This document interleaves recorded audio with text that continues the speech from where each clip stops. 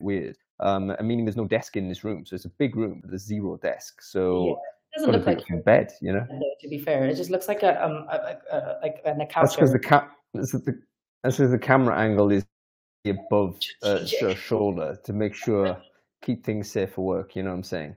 Um, anyway, thanks for doing it. By the way, I didn't realize you were on holiday. Otherwise, I would have No, said I mean, no. literally, it was a last Don't minute thing anyway. And I sweat it. felt bad last time because I was stuck in that engineering careers fair. Oh yeah, you've let me down before, haven't you, Christine? I know. So you don't So want to like I make a have habit to of make that now, do you? have to make. And plus I'm in sunny Tenerife. I'm not complaining. It's really warm here. I was gonna say I could do with a bit of sun. I'm in not so sunny Eindhoven, which is what you would expect the Netherlands to look like in late November, which is basically grey, kind of nice, but it's very grey. Anyway, we're live, everybody. So welcome to Brainfood Live on air, bringing it to you. I would say every Friday, but we have to bring it forward 24 hours today. So thank you for everyone who's joining. We've got low numbers actually, so I think a lot of people don't actually realize it is. We're meant to go live today. But the reason, just to explain why we're doing Thursday around Friday, is because I've actually got to deliver a talk tomorrow. And essentially that means I'm not able to do on the same time. So this is pre-scheduled for today. If you, for the folks who are not able to come, obviously this is going to be available on replay straight away. Anyway, let's do some sound checks real quick. We're both like doing this from like random locations, so probably there's going to be a sound check issue. Just want to make sure everyone can hear me okay on Crowdcast. So if you can, let me know in the chat whether the audio is fine. We should also be broadcasting this on LinkedIn. Let me just quickly check if that's the case. If you can hear or see me on LinkedIn, do let me know in the comment thread there also. Can you hear me okay? I've got a terrible sort of thought I may not actually be live there, but oh yeah, I am. That's cool. All right, we're live on LinkedIn as well. That's fine. Great stuff. Okay, let's get on with the show. Firstly, before we get sort of anywhere, let's make sure we thank our sponsors as we always need to. Without Brainfood Live sponsors, Brainfood Live doesn't happen. So I have to thank our sponsors this week. It is Pinpoint. If you don't know Pinpoint, they are a very cool ATS, actually coming out of the UK from sunny Jersey, would you believe? Can you think of a recruitment tech business coming out of the Channel Islands? But yes, they're kind of a new wave of companies that are interacting into the ATS space. Great to see this competition come in. And they were very highly rated the last time we did the community survey on favorite ATSs, by the way. So I think they're an up-and-coming product. If you are still wrestling with a bad ATS, legacy stuff, or God forbid, you're still on a spreadsheet or whatnot, you need to upgrade, make sure you go ahead and do that. Check out Pinpoint. I think it's Pinpoint HQ, but I'll share the URL in the stream in a moment. Okay, let's get on with the show. Welcome to the hostess with the mostest. Thank you very much for joining us, Christine. How you been? Yeah, I've been good. Again, I was just saying I feel really bad for not joining last time. So I'm like, I had to make sure I'm here today, but been good, really hectic. I think it's that final, mad dash before the end of the year. You're trying to like fill in all the roles and make sure you're doing your budgeting for next year. What does your hiring plan look like for next year? So yeah, it's just quite a manic time, I think, for everyone in the house. Yeah, it is super, super manic. And I've got to be honest, I feel as busy as I've ever been, even though I wouldn't say output is any better or worse. It's like, I think everyone's feeling the same. It's not like anybody's hitting huge numbers, but the workload per number you're getting is more. So to hire one person takes longer, to do one sale takes longer, everything is taking more. So it's a huge amount of work. Anyway, folks, let's have you had time to read the newsletter? We should review this real quick. I managed to read it on the flight this morning, my 6 a.m. flight. Okay, cool. Good commitment. I love to see this. Give us some chat on the newsletter. What was interesting, Christine? Yeah, I guess first things first, I think linking back into just where we are this time of the year, trying to close a lot of roles. I think Cord's article is quite interesting because they were talking about whole sourcing versus application metrics based on this year. So it's very clear, I think, that what they found is the market's still very dominated by applications. Obviously, it depends on which industry you work in. But I'm seeing that as well, funnily enough, despite being in a very heavily technical organization, for some roles like machine learning, historically speaking, or maybe it's also the companies I was at before, would be lucky to even get 5 applications. But we're getting like about over 80 plus applications for a really technical role. So I find, yeah, it's still very much dominated by applications. To be honest, I haven't really been sourcing as much anyway this year, but they rightly say, again, this is based on Cord or users of Cord, the sourcing response rate has also declined, or sourcing outbound rate has also declined as well. So if companies are still hiring at the moment, focusing on sourcing will definitely stand out from the crowd. And that, conversely, on the other side, companies can be more selective in the process. So it's interesting to see, the shifts over the last few years, candidate driven and now being back to companies driven.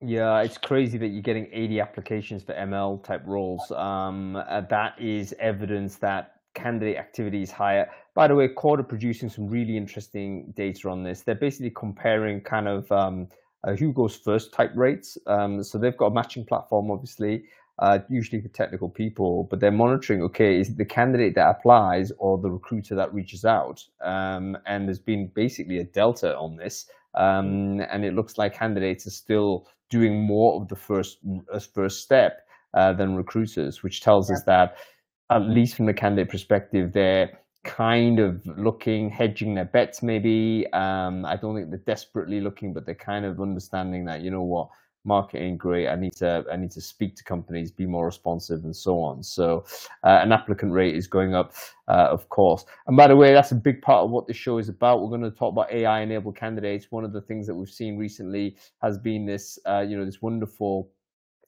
kind of surge of candidate orientated recruitment tech, which is essentially, this will apply to 1,000 jobs while you sleep. And it's like, okay, great. If we're getting 80 applications now, wow, in 12 months' time, that's going to be 800. It's going to be really, really difficult to handle. I think it was a lazy apply. I was reading about it this week on Wellfound. They're saying the software engineer used an AI tool called Lazy Apply, and it blasted out like 5,000 job applications.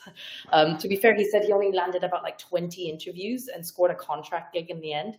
But the fact that a tool like this exists, right, I think he's saying it suggests something's very broken in the process. You know what? It's complete. I would say recruiters deserve it, because we actually have been using the same fire hose approach to look at candidates. This is their version of mail merge, where we think it's a win by smacking out 1,000 emails and getting 2 people come back to us, and yeah, we make a placement. We walk away and think that's amazing. Now that's going back the other side. So candidates are doing mass apply. They don't mind about the things that are blown, because who cares? They're not interested. But the 20 that convert, you know what? That's all well and good. So we're about to see this, folks, and it's going to be interesting to see how we handle it. Anyway, give us a couple more before we get into this this main chat. Yeah, I guess that Qualtrics EX Trends one was an interesting read as well, because I suppose that's something I'm heavily thinking about quite a lot. I think some of the key ones you already pointed out, like frontline employees feel that they're the most unhappy because they're poorly supported and least trusting. But it links quite nicely and interesting to they were ranking how people were still feeling. And I think they said psychological safety was still ranked really low amongst organizations. And that's interesting because if you're thinking about, we're now thinking about the post-hybrid world. A lot of companies are asking people to come back to the office, combined with, if you've got teams that are purely hybrid, there's a lot of psychological safety elements. People feel like they're not getting enough face time in the office. So how can they communicate and collaborate better with their teams, right? So that's an interesting one. And another point I think they really highlighted was an onboarding experience as well in the post-COVID world.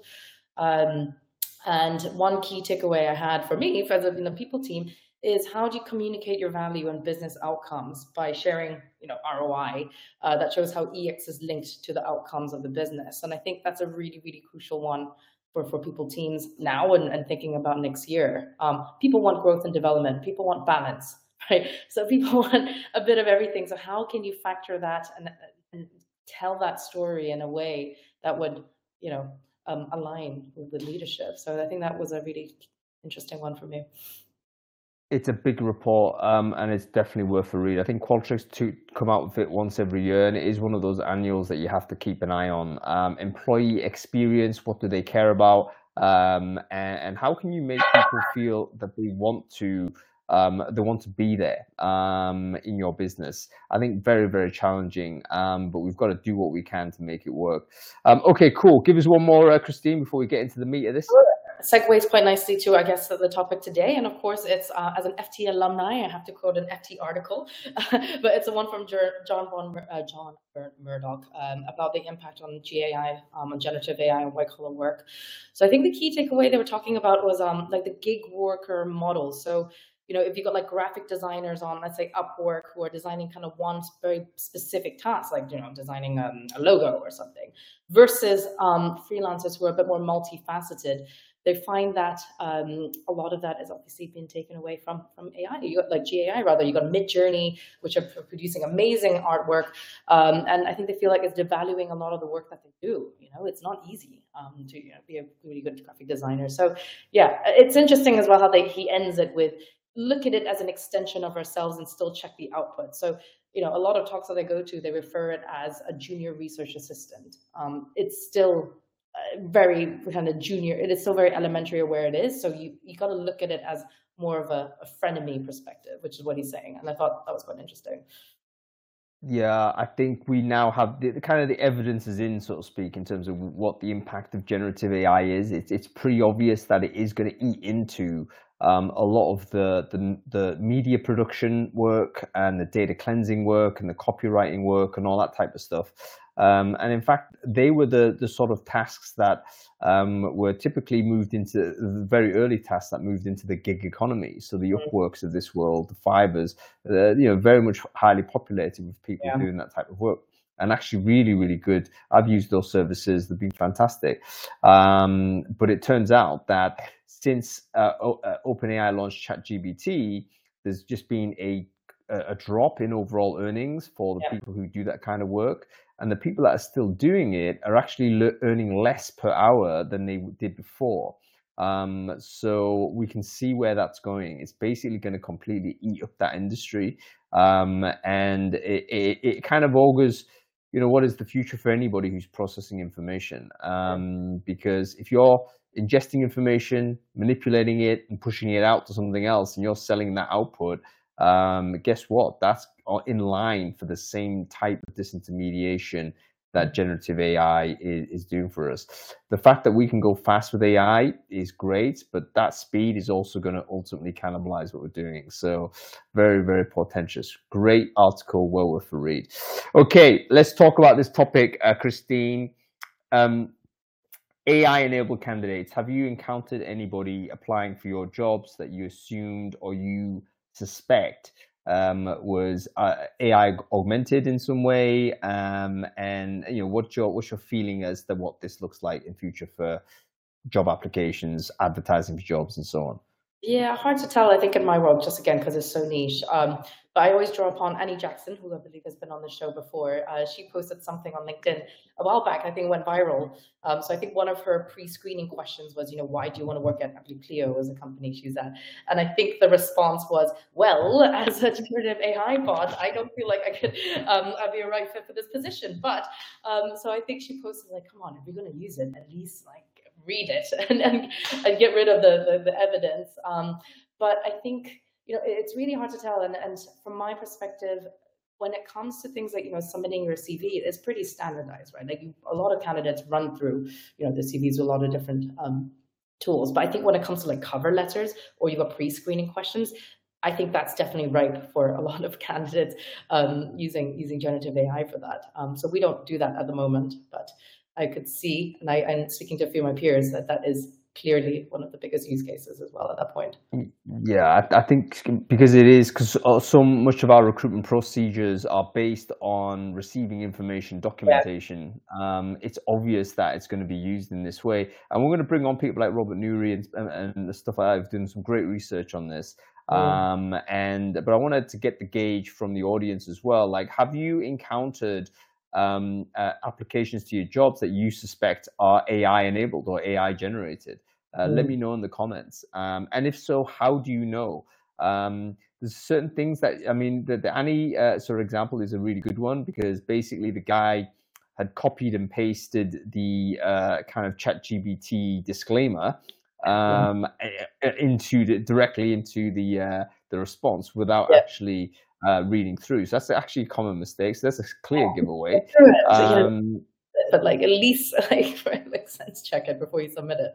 Not that hard. No, but it is, but ultimately, you remember this guy or this person is going at speed now. So Yeah. it's like, they're all that. So in other words, the emotional commitment per job application is going to go lower, Yeah. because candidates are thinking, I need to apply not to 50 roles this week. I Yeah. need to apply to 5,000 this week. I need to maximize my chances. So Yeah. their attention to detail per application is going to go down. Yeah. And some of these tools, Lazy Apply, sort of apply.ai or whatever it is, they're designed basically to sort of harvest the internet for jobs that kind of match to your job description. So it's a reverse of what we would normally do. But then it would customize a response and email out to you, email out the response. So from a receiver point of view, it's going to be very difficult for you to Yeah. figure out Wow. who or what is an AI sort of enabled candidate, and indeed whether this is a good or bad thing. So anyway, I think from some of the feedback in the crowd, it looks like people are encountering it, but they're not quite sure why. There's like a visceral interest, visceral kind of feeling there is. But I'm going to bring on Becky. Becky has mentioned that on the off chance, Becky might be speaking crap, I don't know. But she did, I think she mentioned that she was sort of receiving quite a lot of high volume AI-enabled applications. Now, I think when Becky comes on, she'll be able to tell you all about it. But she does early careers at EY, so obviously a major brand, Yes. and used to absorbing lots of applications anyway.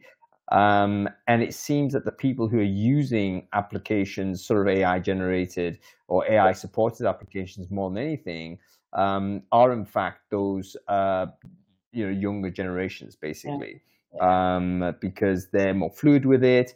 And again, we'll bring Robert on in a second. But the research that he's conducted was pretty much like it wasn't considered a bad thing for job candidates to do. So there's a gap there, and again, I don't want to sort of say generational stereotypes are fixed, but the truth of the matter is recruiters are maybe 2, 3, 5 years, 10 years beyond the youngest people coming into the job market. And those younger people have a very different perspective as to what generative AI is, and I can absolutely see like why would you not use it? Because it's going to help you. It'll definitely support your ability to move forward. But interesting. I can't get perspective, high volume role. Like, how would you, if they all look so similar, how do you then actually like minimize? How do you then do the screening process from 1,000 to 20? Like, they all look like, although it gets samey. Well, this is the question. I mean, everything's going to look perfect. So everything. I mean, a classic example here would be, let's say, one of the last remaining reasons why we would use a cover letter, application form, or a CV as a sort of tool to assess candidates is to say we want to know about their written communication skills. Okay, well, you can throw that out the window because this person can type whatever into ChatGPT and say, act like an expert in English literature or something to that degree, and it would crank out some, perfect English or whatever language is your preference. So really, really difficult. Okay, I've invited Becky on, but I don't think Becky is here. Becky, if you are, let us know. But I'm gonna uninvite you now, and then we'll see whether we can bring on some of our interlocutors. We've had some debate on this, so what we're going to try and do is bring on some technologists who are building applications that are trying to handle this assessment challenge. Like, we know this is happening, number one, so let's leave that to bed.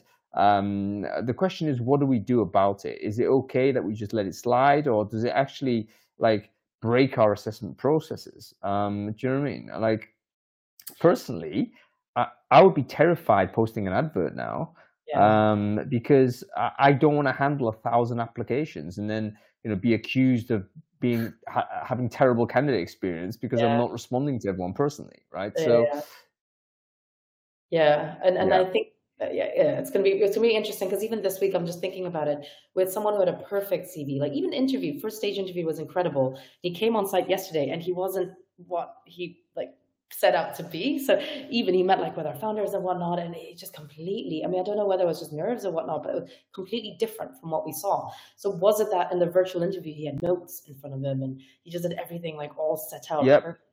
Whereas on the on-site, he like after probing a few like difficult questions, he just couldn't get there. It wasn't anything like Couldn't. what we saw online. So, yeah, how many of those are we going to see? All right, Becky says she's here, but she's on her mobile, so I reckon what she'll be driving a Porsche or something, and there'll be some sort of catastrophe. But let's bring Becky on because she's always good TV, and we'll see how she gets on. Okay, and by the way, Antonia and Robert and Bass will bring you on momentarily as a three. Once we've had this quick chat with Becky, and if Bill Fisher's here as well, I'd love to bring you on as well, Bill, if you're about. Because I'd love to get your input. Because different techniques about how to manage this is actually quite interesting. Like, do you try and screen people out? Is there a detection sort of mechanism? I see Warren is here as well. Warren Sukanek. They've actually got a tool to help you do that, to try and assess. Okay, we reckon this person is at risk because of these types of behaviors at interview, like eye tracking is going off, or there's a a persistent delay, there's an earpiece feeding answers in, all kinds of crazy stuff like this. Bill is here. Okay, we'll bring out all the techie guys on first, but let's wait for Becky to park her Porsche and see whether she can get on. I don't think this is happening. Okay. No, it's very interesting. Okay, Becky, don't worry about it. I think we're struggling. So we're going to uninvite. Let me know if you can come on at some point, and we'll ping you back. But let's bring on. I need to search. Bear with me, guys. There's a manual action here. It's no voice command. So I've got to go with Robert first. Let's go with him. Let's put Antonia on. I'm surprised this is not automated yet. I think it's right. I think you can get walk-ons on here, but it's quite high risk. And obviously, I don't want to just do walk-ons because anybody can do that. Right, there's Robert. Good to see you, Robert. Hi, Kristen. Hello. Can you quickly introduce yourself, Robert? Who are you? What it is you do? Yes, sure. Robert Nuri, CEO of Arctic Shores. We do task-based assessments, so no questions asked, and very much ready for the Chat GPT world. But my big goal is all around how you halve a potential and uncover people's strengths and qualities in ways where they don't usually get a chance to express them. Fantastic. And Robert, before we introduce Antonia and Bass, can you quickly just give an overview of some of the research that you've conducted recently on candidate usage of AI? Like, what are the key headlines there? Yeah, a couple of quick headlines on this. One is they don't consider it cheating. And we've got to be really clear about this. It's like a calculator, is my analogy, in that the world of education has already worked out that using a calculator and also using generative AI is a support tool, not a cheating tool. So we've got to get that word cheating, bad applications if AI is being used out of our minds on this. The other second quick fact on this is that people who are neurodiverse use generative AI to help them get to a level playing field in the recruitment process. So one of the stats we found was 23% of neurodiverse candidates are using ChatGPT to support their application form, as opposed to 17% of students generally. And so it's seen that group of people as a really helpful way to give themselves a level playing field on the recruitment process. So again, it's another reason why if you come to it and say it's cheating, you're really sending a poor message to those people where they say it's a tool to support them. So there's a couple of, I think, key facts that we have to wrestle with. And I think the event is sort of the report has actually been shared in the chat there as well. So do avail yourself of that. It's very, very good. Okay, we have Antonia here as well. Antonia, great to see you. Can you quickly introduce yourself? Who are you? What it is you do? Hi, so I'm a CEO and founder of Lumini, which is behavioural assessments, like next-gen behavioural assessments. So I've got a background of working in schools, teaching, and working for a big examination body. So it's an assessment specialist and a specification writing specialist. So I kind of bring that quite a different angle to this argument because I've worked in assessment pretty much my whole adult working life. Fantastic stuff. Great to see you on the show there, Antonia. And let's just finish off the intros here. Bas, can you quickly introduce yourself? Who are you? What it is you do? I'm Bas, and I'm probably one of the few independent assessment advisors in the world where there's very few market for it, but I help companies decide what assessment really fits with what you're measuring for and how to write a decent RFP and check them if there are actually some scientific validation to the vendors that they're trying to buy. Fantastic stuff. And we have Bill Fishers here as a late joiner. So Bill, wonderful to see you. Can you introduce yourself, sir? Who are you? What it is you do? Sure. Can you hear me? Yep. Yep. Excellent. So I'm Bill. I'm in London. I work at Vonk. I'm the CTO at Vonk. And we've been building kind of a full stack of generative AI powered top of the funnel talent acquisition tools. So we should probably wordsmith that a little bit, but basically reinventing all the point solutions that sit at the top of the funnel, but using a large language model as the engine that powers it. And yeah, we did.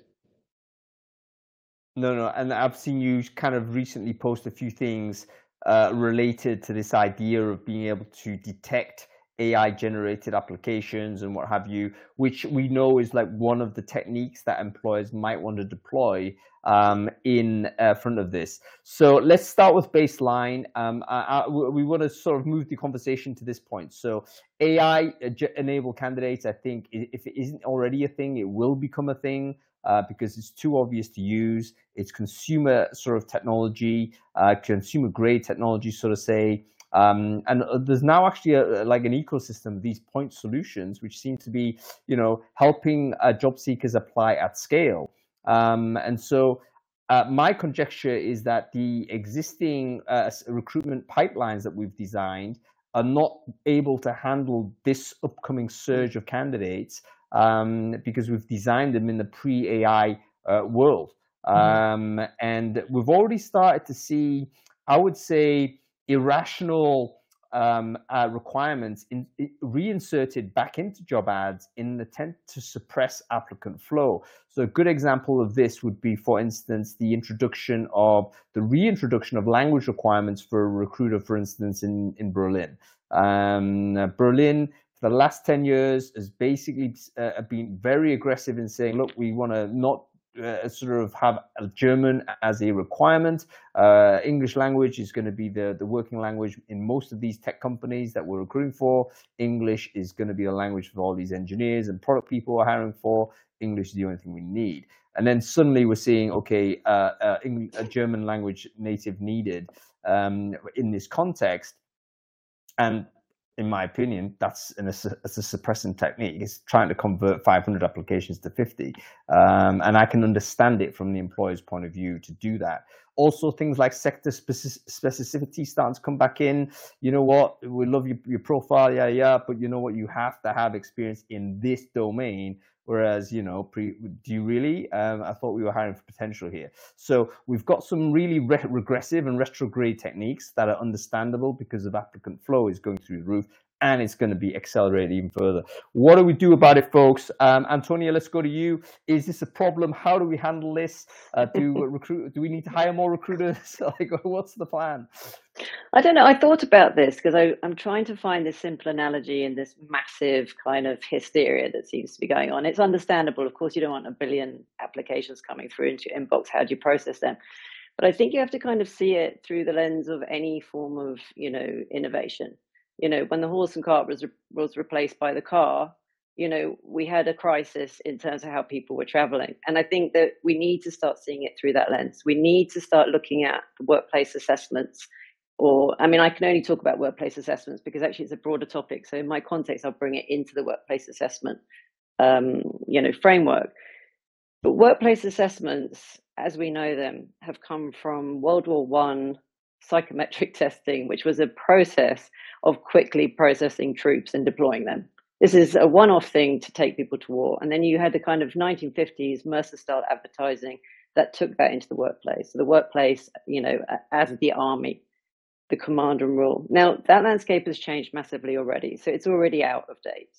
What generative AI is doing is it's the car. It's like at the moment we don't have the roads. The car is here. Everyone's driving around like a crazy person, and that's what's going to happen. So the real argument is about how we build the roads, but in the first instance is looking at the landscape of why there's so much chaos happening. And I think that it's interesting because Robert has been saying this in his research as well. Behavioral assessments, non-language-based assessments, as Robert's putting them out there, will gain an advantage in this marketplace. But that's one thing, but it's not for me about that right now. It's looking at how we're building the roads. But to do that, you have to understand the existing landscape of what assessment is now. And this idea that you would assess somebody on a one-off assessment, constellation-based assessment, that's essentially valuable. We stand on the shoulders of that. I don't think you give up on anything that's in existence, but we have to be extremely critical about what these assessments are.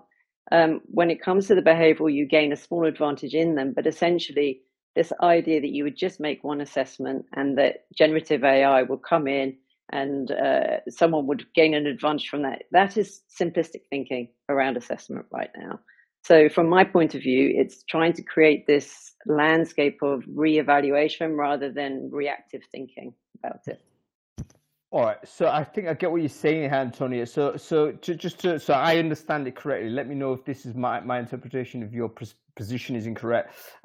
You're saying, okay, this is actually just a normal circumstance of technological innovation changing and causing sort of a kerfuffle, so to speak, because all systems are not reacting to new innovation, but it's an opportunity for us to actually review how we assess people, particularly with a critical focus on this one-shot deterministic view of how assessments work, which I think we can all be very sympathetic to, can't we, folks? Like if you have a bad day, or you've had jet lag like Christine or whatever it is, you're not going to necessarily perform at your optimal peak. So how can any assessment, irrespective of what it is, accurately capture how you're going to perform? Surely it has to be multiple assessments and perhaps even a prolonged assessment over time, which is, of course, how we typically like to recruit people we've worked with before, because we can say, you know what, that is prolonged assessment. Okay, very, very interesting. That leaves us still with a practical problem. But Bas, I think you want to say something here. What's your view on the current circumstance, and is this an opportunity for us to rethink assessment altogether, leaving aside for the moment the immediate practical problem of overwhelming applicant flow? Yeah, well, first of all, I'm not sure if the increasing applicant flow comes from AI or from the labor market. And the examples you just gave about in Germany now, German becoming a requirement again, could that be because it was begrudgingly that we're going to hire only English speakers, because actually, and especially if you know the Germans, and basically I've been their neighboring country for my entire life, they do really I need to hover over the mute button here, Bas? Do I need to No, but so if you look at the assessment process, it's been broken for quite some time. I mean, if you look at all the numbers, 50% of all the hires are mishires. It's been ridiculous for ages. I actually think that one of the biggest issues we're going to be having in the next 5 or 10 years is not as much assessing people on the traits that we want to assess them for, but understanding what traits are actually important to do a certain role within a certain company. Because most assessments, which Antonia and Robert have been developing as well, and they've been doing an amazing job, but have been based very often on the assumption that the hiring manager knows the skills which are required for the job. most are theoretical exercises. And the fun thing is, I've actually worked on with a project on Robert. Unfortunately, my internship, I was an interim recruiter there, ended before we could finish it perfectly. But we actually used his tool to test the current population, have them in 3 buckets: amazing, acceptable, we should not have done this. And then actually we're looking at how much of a certain trade is amazing to be successful at this job. Now, those kinds of researchers, we've not been doing enough. And I actually think that in order to check this, we need to first figure out what skills are actually needed for candidates and what tools can we use. And as we said in previous podcasts as well, Hoon, if ChatGPT can come through your assessment tool, there are 2 things possible. 1, your assessment sucks. 2, ChatGPT can do the job and you shouldn't be hiring a human for it.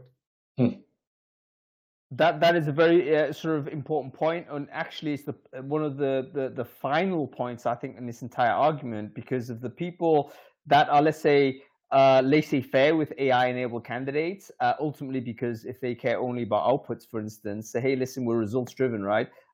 We don't really care about your behavior. We really just care about results. Okay, great. If that's the case, and actually AI-enabled candidates produce the best results, then what is the human being other than just a vehicle for the AI? It's just a dumb homunculus that's manipulating a tool which I really prefer to use. So ultimately, we get rid of the human, just use the AI. That's the end game of laissez-faire attitude to AI-enabled candidates.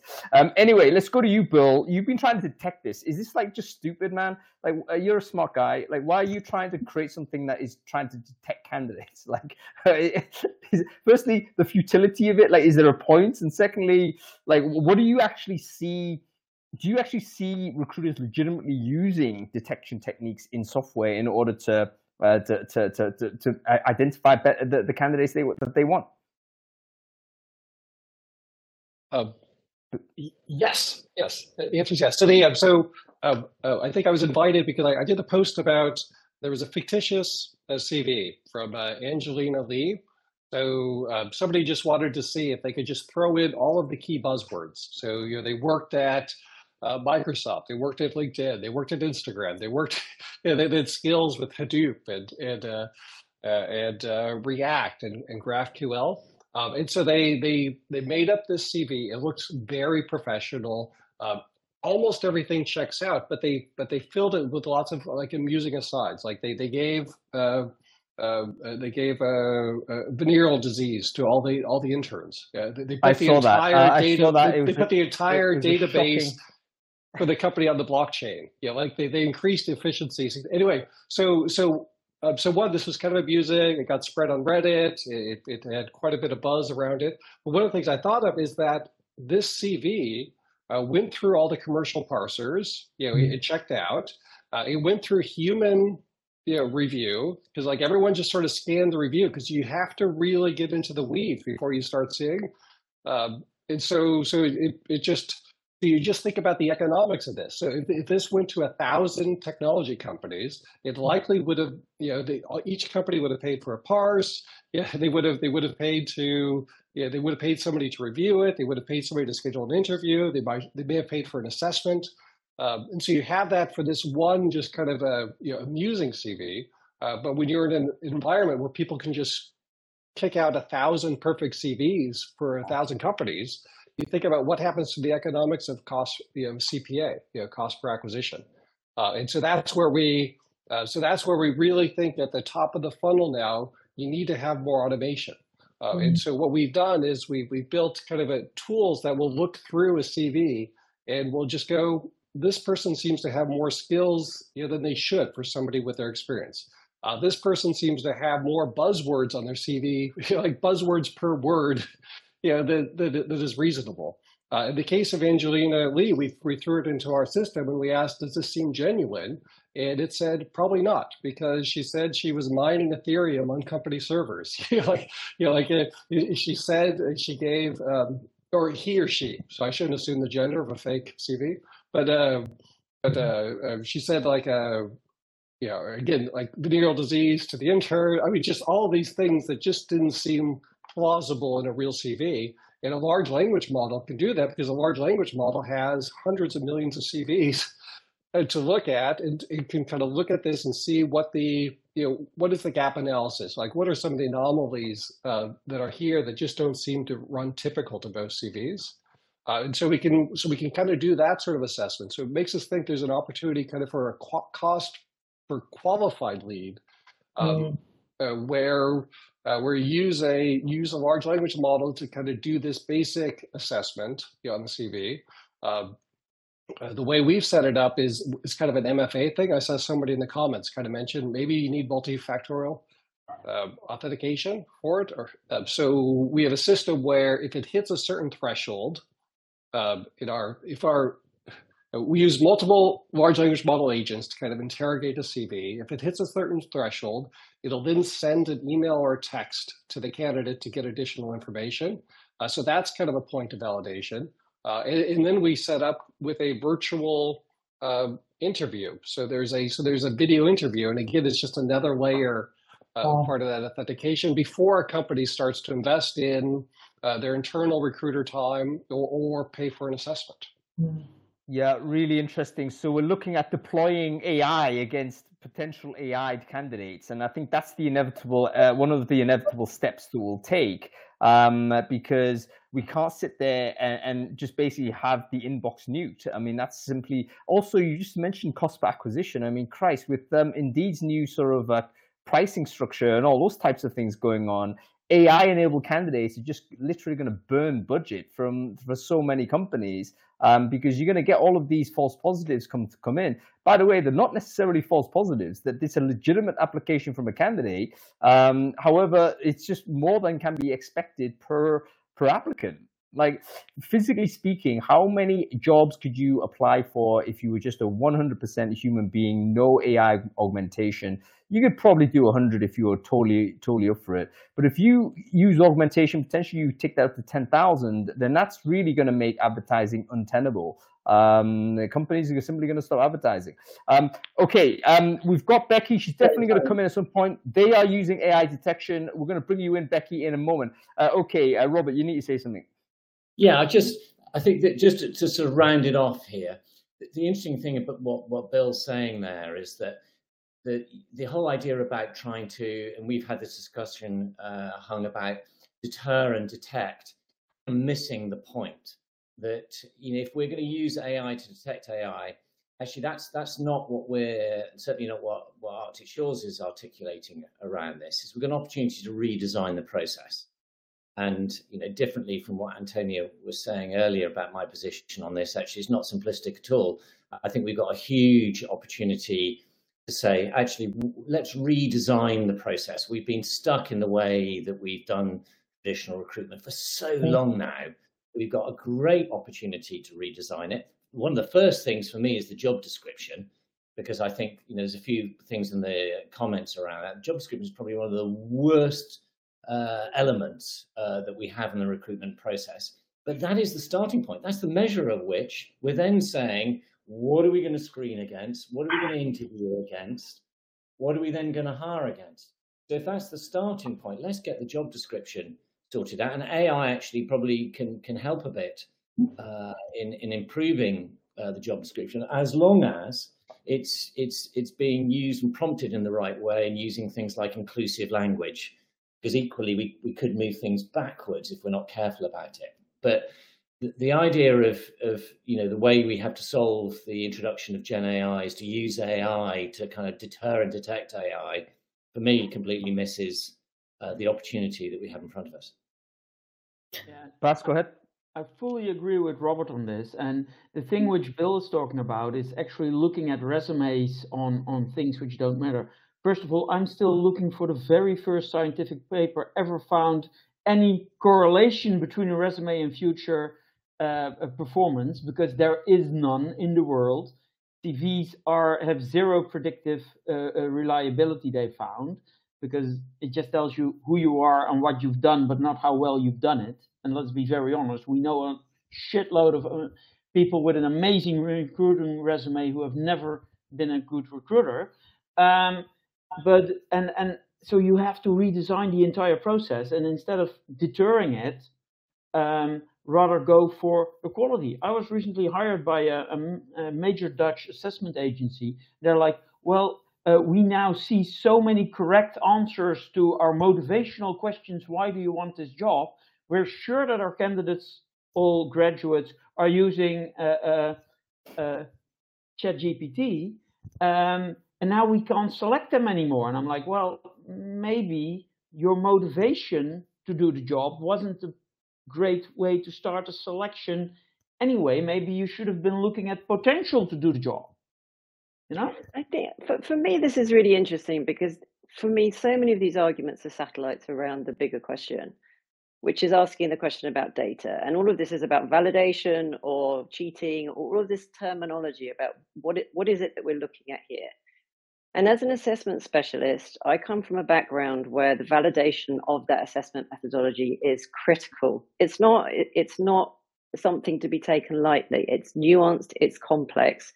It takes experts to write assessments. So essentially, if we could kind of just say that if ChatGPT or generative AI is cheating assessments, then they're not good enough.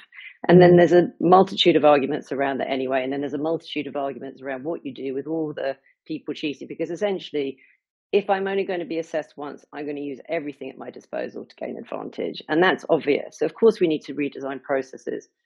But can we bring it back to this data argument? Because no one even asked the question around generative AI, what data is it running on? This whole idea of validation seems to have got lost in this sort of satellite argument around, let's change this, let's do that, this isn't working, there's volume.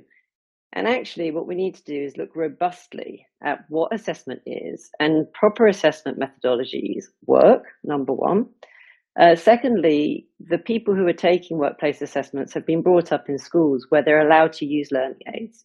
They do coursework. I don't know for sure in the States. I'm not as familiar with the education system in the States.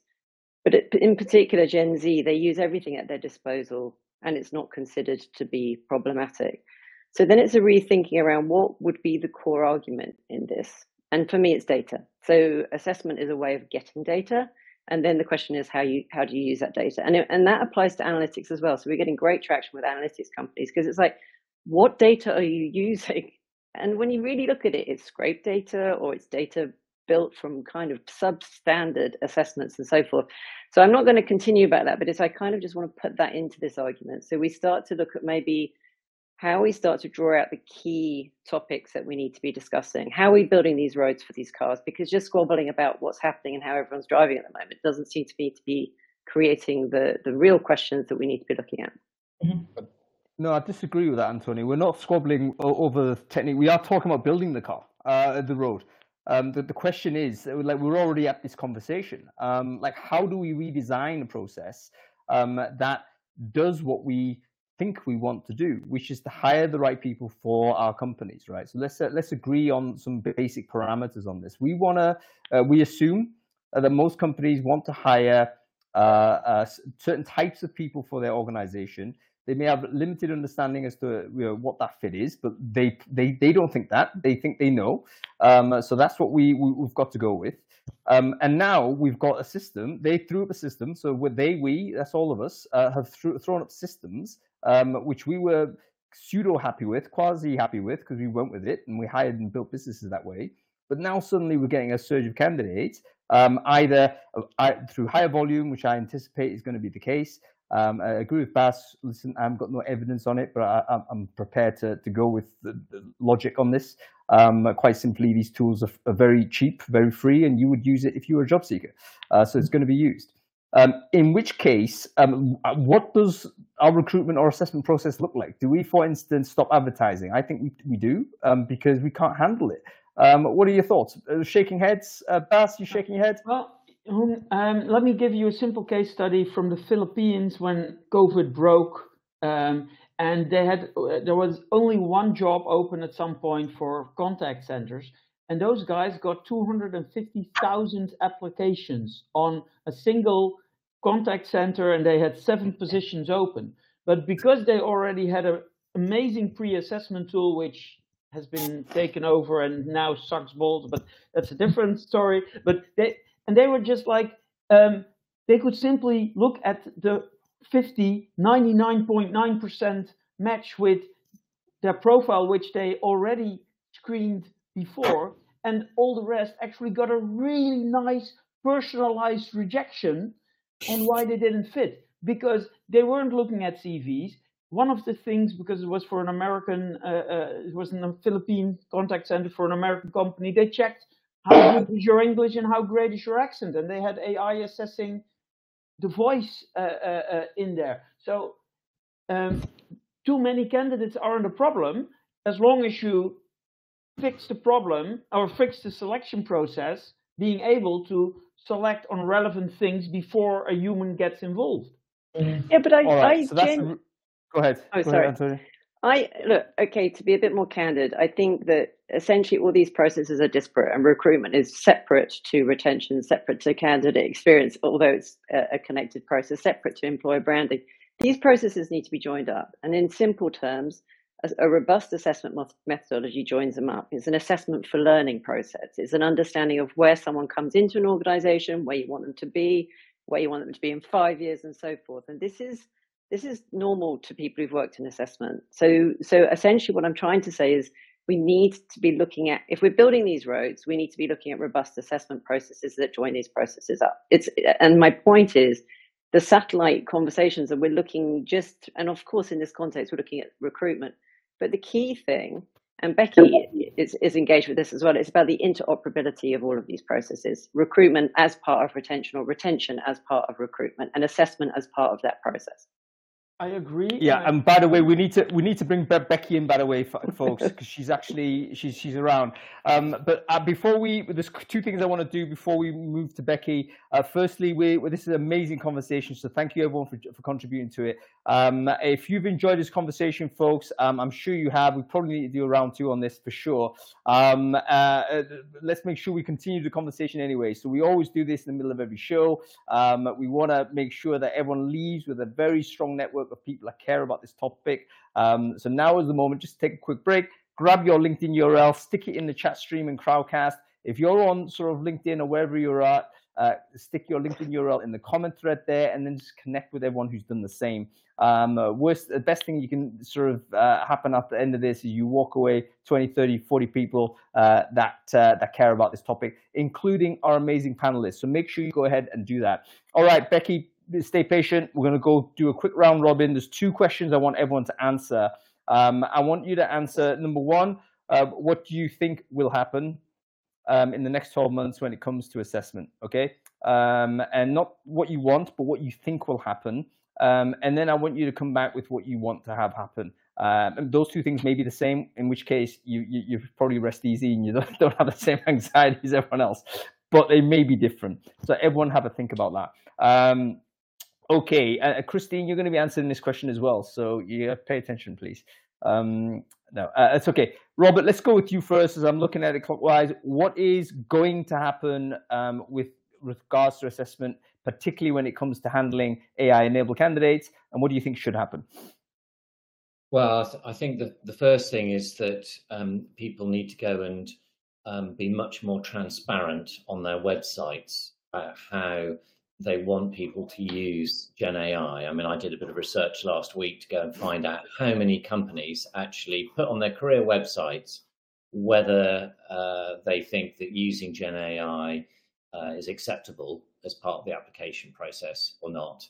And none of them give any guidance as to what they think is good use or bad use. So one of the things that I expect and would like to see more of next year is people being much more transparent about how they're expecting this technology to be used as part of the application process. And then the second piece is that I do think there are a lot of companies now that are, you talk about skills first, skills-based hiring, that are taking the opportunity to redesign their process based on how do you discover potential and do it in a fair way that's multifaceted in terms of the way it picks up data and pictures of people. And we've got a great opportunity to address the skills crisis by turning our recruitment process upside down and designing it for what it's intended to deliver as an output, as opposed to what it has done in the past that's no longer fit for purpose. Yep, very good. Okay, Christine, go to you. What do you think is going to happen? What do you think you want to see happen? Yeah, I think a lot of things that we discussed here is mainly focused on like high volume recruitment. So I was kind of really more thinking about it from my perspective because we, apart from that one role, we barely really get much application. So it's quite scary for me to have to think about, if there is there's a role we get high volume recruitment, what would that mean? But I think Robert touched on it essentially. I think it's really having policies in place in the process. And secondly, I think when you're redefining it, because I was also thinking it from a lot of tech recruitment roles, we use things like Codility and a lot of like HackerRank. So we use a lot of tech-based recruitment platforms, and even then, it's right for people to go on GitHub and look at reviews online. So what can we do as a company to actually enable and block that moving forward? So in my last role, for example, we actually kind of do more live coding sessions rather than sending them a tech test. And that works for low volume roles, you see. So I think that's why I'm kind of learning a lot here as well. Like if I am in that position where we are getting 50,000 applications, then that's probably where the policies come in and having to rethink that process. But I think ultimately you still need a human eyes on that. As we're seeing, people are writing CVs and cover letters using generative AI. The reality is you still need a human being on the other side to read applications and filter them. I think maybe that's a factor also, like the reintroduction of face-to-face interviews, for instance. Antonio, go to you. The two questions there. What do you think will happen next 12 months when it comes to assessments? And what do you think, what would you ideally like to see happen? I think they're entwined for me. I think it's because it's happening. I think it's going to be talent benchmarking, i.e. use your retention strategies a lot more than you already are to map your internal talent as your benchmark. And then it's going to be candidate focused. So things like CV wallet. So essentially the candidate will take charge of their own data. It will be validated through blockchain and so forth. And recruiters will be going to these massive data banks to get candidates. I'm not sure we're going to be worrying about generative AI in the way we are now when that happens. Yeah, very, very good. Okay, Bas, go to you. The two questions, mate. I think what will happen is that we're going to use a lot more checking tools and trying to check if people are using it, which introduce a lot of new bias because most of those tools seem to be biased against people whose language, which is checked, is their second language, because apparently ChatGPT writes as a non-native. So I think that's going to happen, which is the dark side, which I hope is going to happen is actually what Antonia said, is that people can upload their data, which they get from Robert or any of his competitors, to a certain thing, and then with a blockchain, prove skills and qualities. And if we're going to do assessments, I remember a great article in Brainfood a while ago from Boston Consulting Group that the one thing ChatGPT couldn't solve was actual business cases, and it failed at all of them. So if you're going to do assessments, then do the ones that we actually from science know work, but we've been too lazy to develop. So what I hope will happen is that we're actually going to spend some time in actually checking assessments and skills and what do we need to measure and how can we actually measure this correctly instead of proxies. Yeah, fantastic. Bill, your thoughts, those two questions, sir? There were 9 billion CVs, applications. They went through commercial parsers last year. So with ChatGPT, I don't see any reason why that won't double to 18 billion. And so I think two things happen. So I think assessments become considerably more important. So if everyone can craft a perfect CV, a perfect cover letter, and a perfect set of answers to interview questions, I think we need another. I think assessments become more important, but I think we need a better way to kind of screen pre-assessment because I don't think that scales as well either. So I'm bullish on assessments. I think they become more important, but I do think we're going to need more automation in the process to employ those assessments intelligently and in a way that's commercially viable for recruiters. Fantastic stuff. Okay, guys, I'm going to have to let the panelists go. We're going to bring Becky on to give her final view on it. So thank you very much, Robert Nuri. Thank you, Antonia Manucheri. Thank you, Bas van der Hattard. And thank you, Bill Fisher, for joining. What a wonderful conversation. I think we need to do a round two on it. We're definitely going to do it if the panelists are up for it, because there's so much more to say on this. Let's say goodbye to all these folks. Christine, you all right hanging on for a little while? Yeah, I'm just thinking, it's just mad to think what the future talent stack will look like. Like, it's already kind of end-to-end from sourcing, employer branding, etc. In the future, you're saying there's going to be more tools on the pre-screening phase. Yeah, how many more can we add? I think there will be. I think for small scale, you want to just get in person. So I think you're back in the office, I'm afraid, Christine. So hard cheese for you. So this has an impact on remote, by the way. Because I think if you're a small scale company, you're not going to load up on all these tools, but you're just going to say, right, we're going to go direct to in-person interview. Yeah. And you know, you're going to go back on premise. But when we're talking mega scale, which I think Becky is the example, and just looking at her chat, she's got policy, she definitely is cheating. So I want to hear about this, because it may well be that if you're hiring at scale, and by the way, a lot of people are saying, oh, you hire for potential, which is code for hiring for young, right? So that means, okay, we might suddenly be refocusing on a bunch of people that don't really have a lot of evidence of their skills or experience. You are indeed hiring for really not ephemeral, but hard, intangible type of criteria. How are you meant to deal with that? Oh, there she is. Hi. Sorry, everyone. What's I'm been always going late. on, Becky? 1 second, Oh, right? no. I just need to sort myself out again. Not driving though. Having some problems with technology here because for some reason only my phone works. Are you on your phone now? This is such poor form. Yeah. Yep. Can you see me? We can sort of see half your head. Oh, there okay. you go. We can see you. Wonderful. Great to see you, Becky. For the folks who don't know you, can you quickly introduce yourself? Who are you? What is you do? Yeah, so I'm head of student recruitment at EY. So that's Ernst & Young, if you don't know who EY are. But we're one of the one of the world's actually largest high volume graduate and work experience recruiters in the world. So it's massive.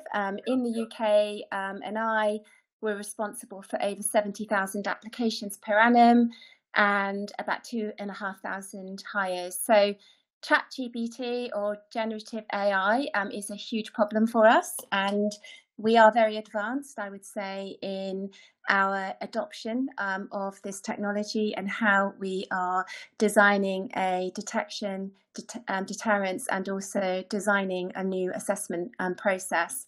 And it's really interesting listening to everybody earlier, because I think the subject is obviously quite divisive, and there's lots of opinions around, you know, whether philosophically is using generative AI cheating.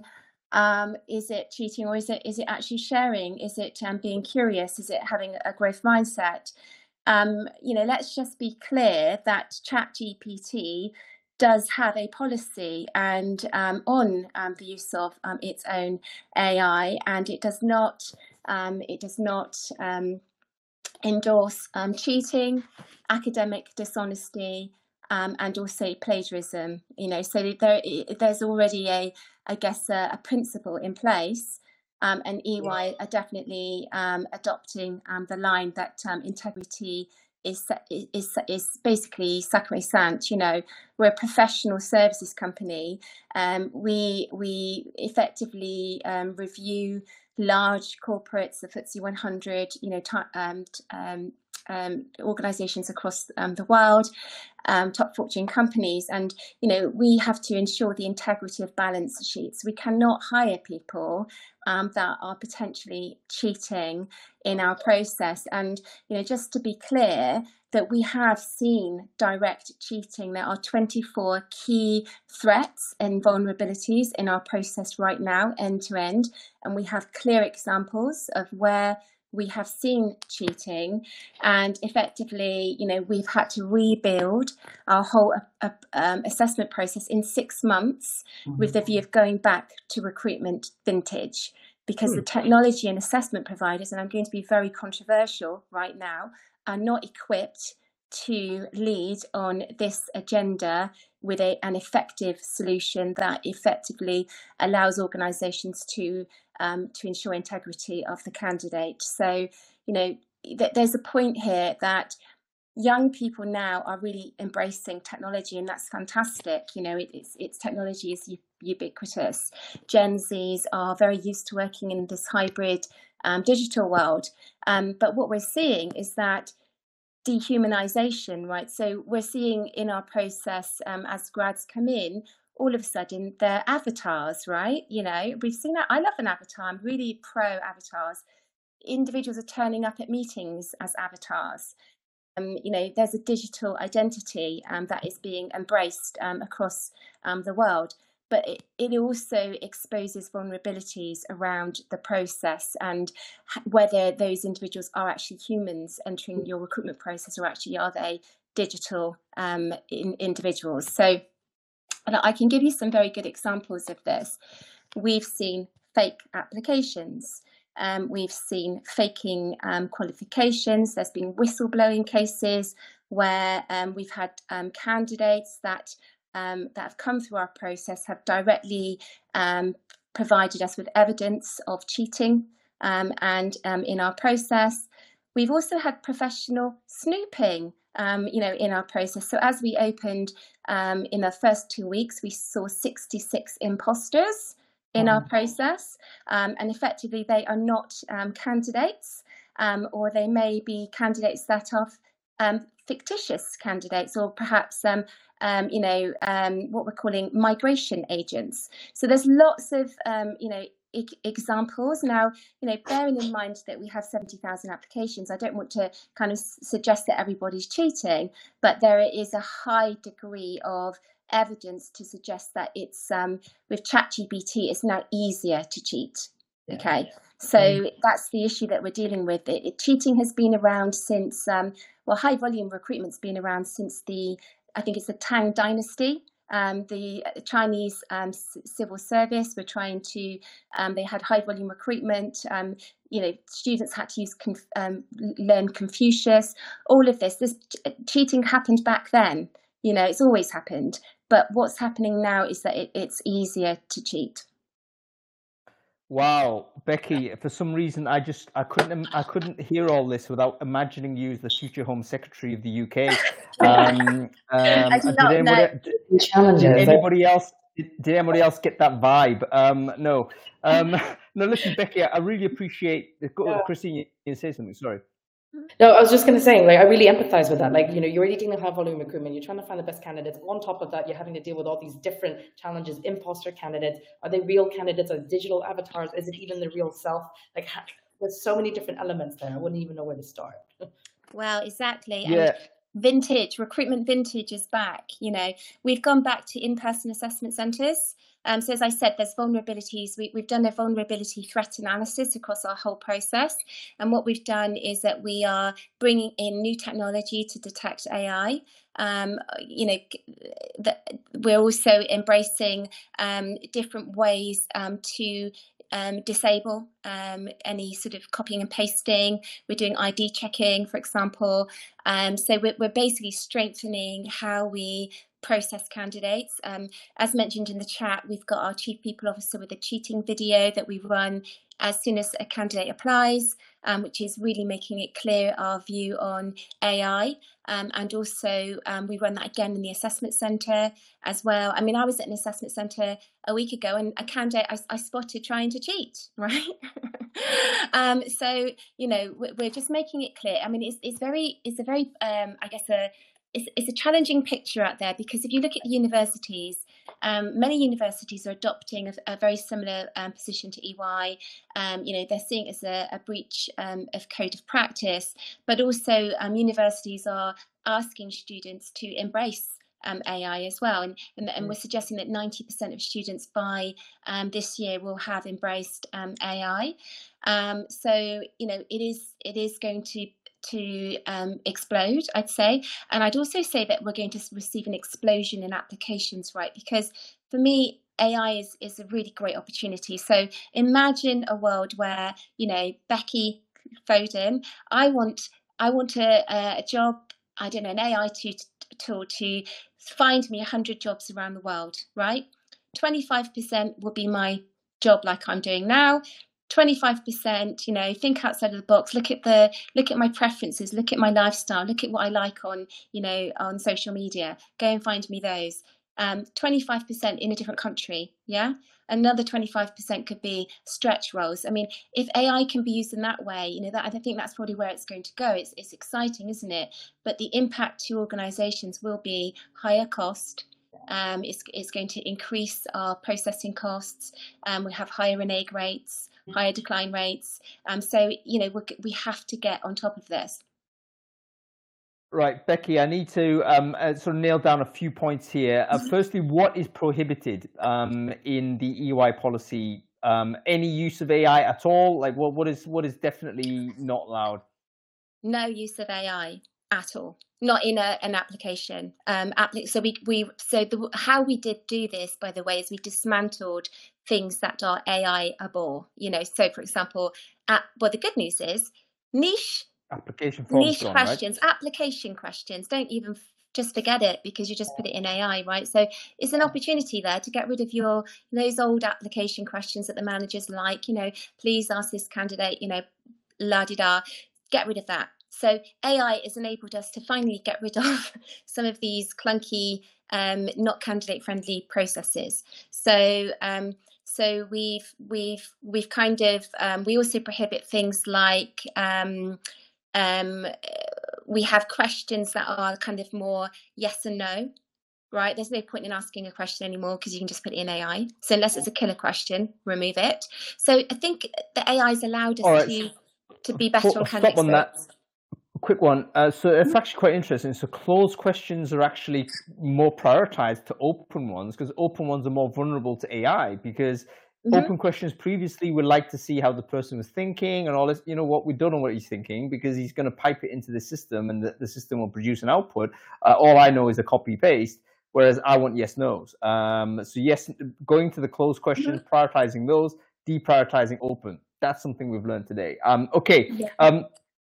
What else? So the in-person aspect means that the video interview, where is that in the EY pro? Is that out of the picture now, or like how does it work? So video interviews, what we've done there, so as I mentioned, we've looked at every aspect, right? So with video interviews, we still have them, but we have ID checking. So is facial recognition coming in? Of course it has to, but there isn't an offer at the moment, okay? So video interviews, we have strengthened our written language and English scoring criteria, for example.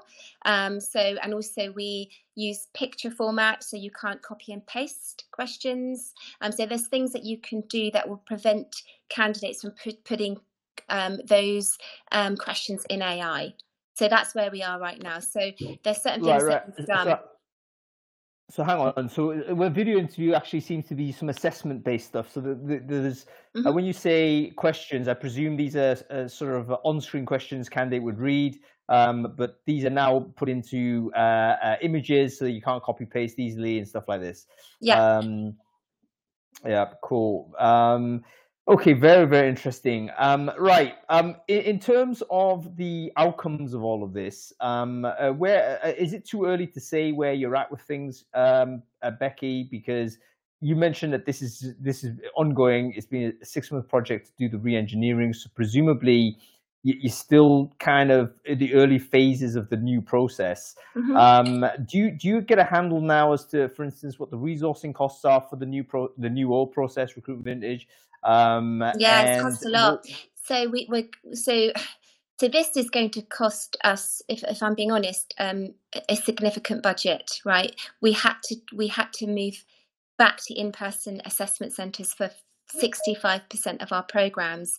So that's 19 assessment centres in person before Christmas, and these and that is around making sure that we're strengthening the opportunity to assess people and based on their potential. So from Robert's point earlier, it's also allowed us just to really assess on potential. Okay, it will only take a few more, I guess less than a year potentially, for candidates to fundamentally just pass the numeracy test, through AI, right? That's coming.